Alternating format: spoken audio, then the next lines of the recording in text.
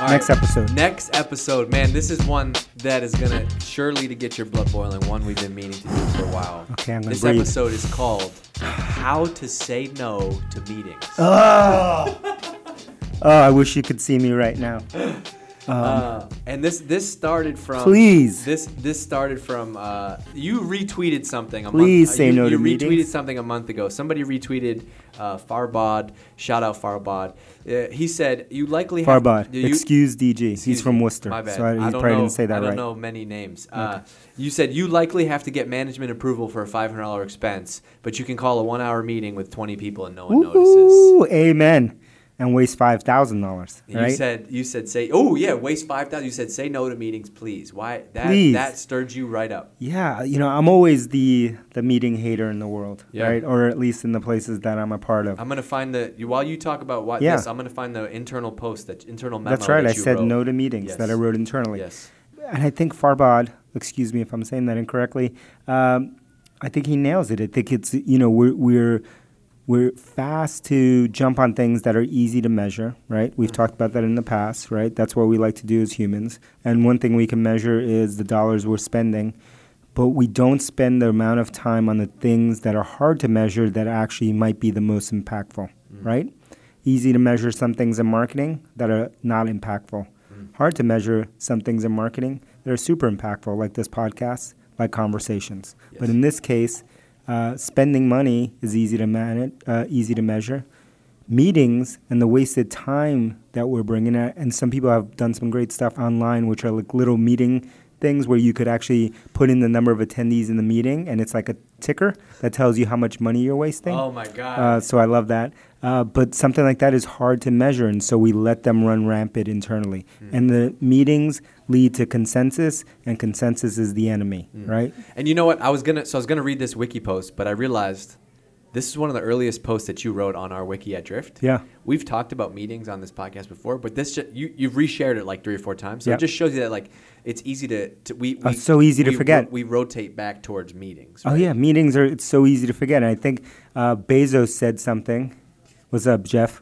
Yo, shout out. Shout it out. So Bezos, I was reading something or listening to something that he said, and he said that his aim is to design teams in such a way that they never need to meet with each other. That's his objective. That's the golden standard. Obviously, he's probably not there, but that is a well-designed organization. And the reason that he said that is it's just like on the technical side, well-designed interfaces in programming or APIs. If you design them really well, there's no reason for them to have to coordinate with each other, right? And so to have that overhead. So perfectly designed teams work in such a way that the communication channels are built into the design, and so they never have to stop to meet and to waste time. And so that's the goal. I love it. And then when we have this guard, like when you do get in a meeting, the best meetings are. This is something I never used to do, but now I'm just like, you know what? I'm not being confrontational. I'm saying like, if you're in this meeting, shut your laptop.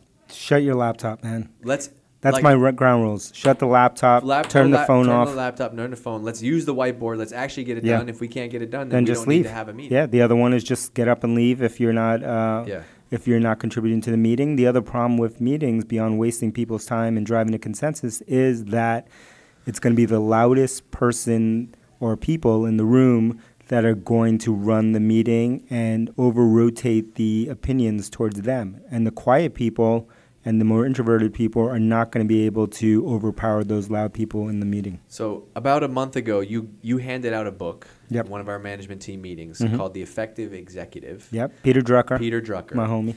This book was written in it's a bunch of his stuff, probably 60s. The 60s, 1960s? Yeah. I'll throw that away, Dave. Yeah, That's no good. That's too old. That's no good. They don't know about Zoom now No, and remote work. What kind of lessons Yeah. could be in there? So he said another common time waster is malorganization. Its symptom is an excess of meetings. There we go. Meetings are by definition a consensus to a deficient organization.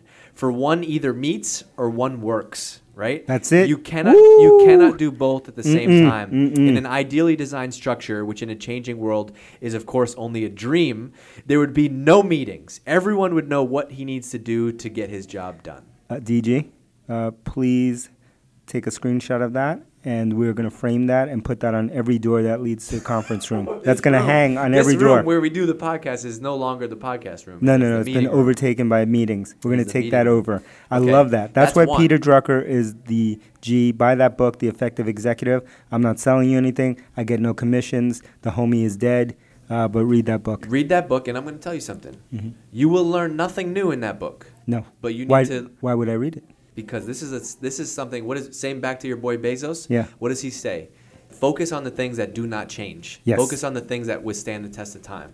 So if it's in this book from the 1920s, 30s, 40s, 50s, 60s, it still applies today more than ever. And most people are not going to listen to it because it's old. No. I'm a millennial. What am I doing? Why should I be reading a book No, from the 40s? you should be Snapchatting. Let me give you another one. Yeah. Steve Jobs. Was he good? Okay. Mm-hmm. Hated meetings. Hated meetings. We I just love you, we just Steve. read a book about how Apple, the whole culture, the simple stick, right? Yeah. Insanely simple. I brought out some sticks. DC Here. has been known to whack your boy right here with the simple stick, a bunch of different sticks. The Brand simple stick? The brand stick. Yeah. Yeah. The no excuses. In the book, there's a piece. So he was obsessed with small teams, right? Yeah. Small meetings, Mhm. and even when they would be doing something huge, like a Super Bowl commercial, Yeah. he was the decision maker with one or two other people and the agency. That's it. But he was the ultimate decision maker. Mhm. Small meetings. Yeah. One time, he looked across the table at somebody who he didn't recognize. Mhm. And he looked her right in the eye. He said, "Why are you here?" Mhm.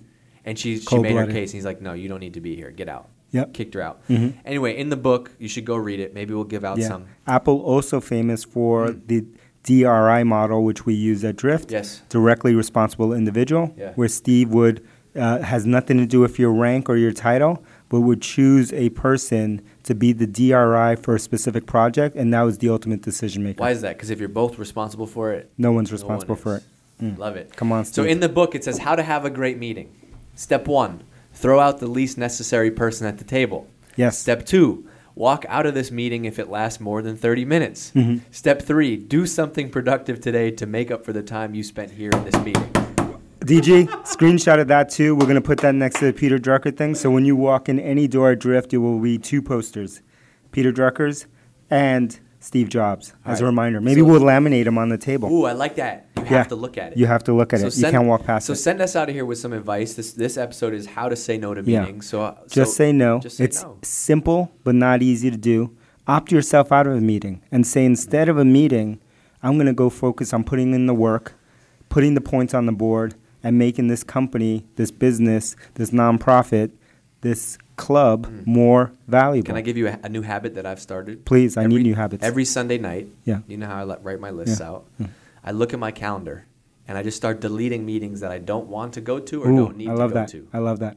I've also been getting some new techniques, not ready to talk about them yet, Uh-oh. because I got a new coach. And my coach is Yeah. former Seeking Wisdom guest, Wow. Brad Stulberg, Wow. who Shout wrote the out. Peak Performance book. Great episode. Great episode. He's now one of my coaches. I have several coaches, and he's helping me out on some stuff, and we'll have more to say about meeting some of the practices he's teaching me. I can't wait. You know why? Because you're never too old to keep learning. Amen.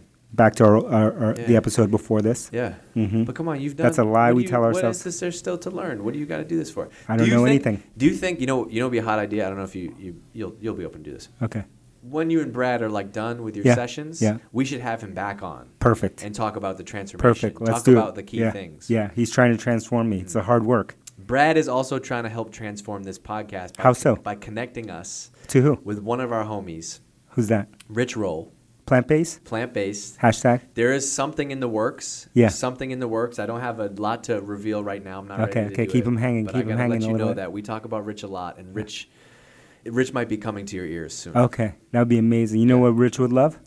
5-star reviews. I love it. So one way that we can ensure that Rich Roll will make it onto this podcast is if we have more 5-star reviews, so we can say, yo, Rich, look at all these 5-star reviews. Look at these. This is where you need to hang.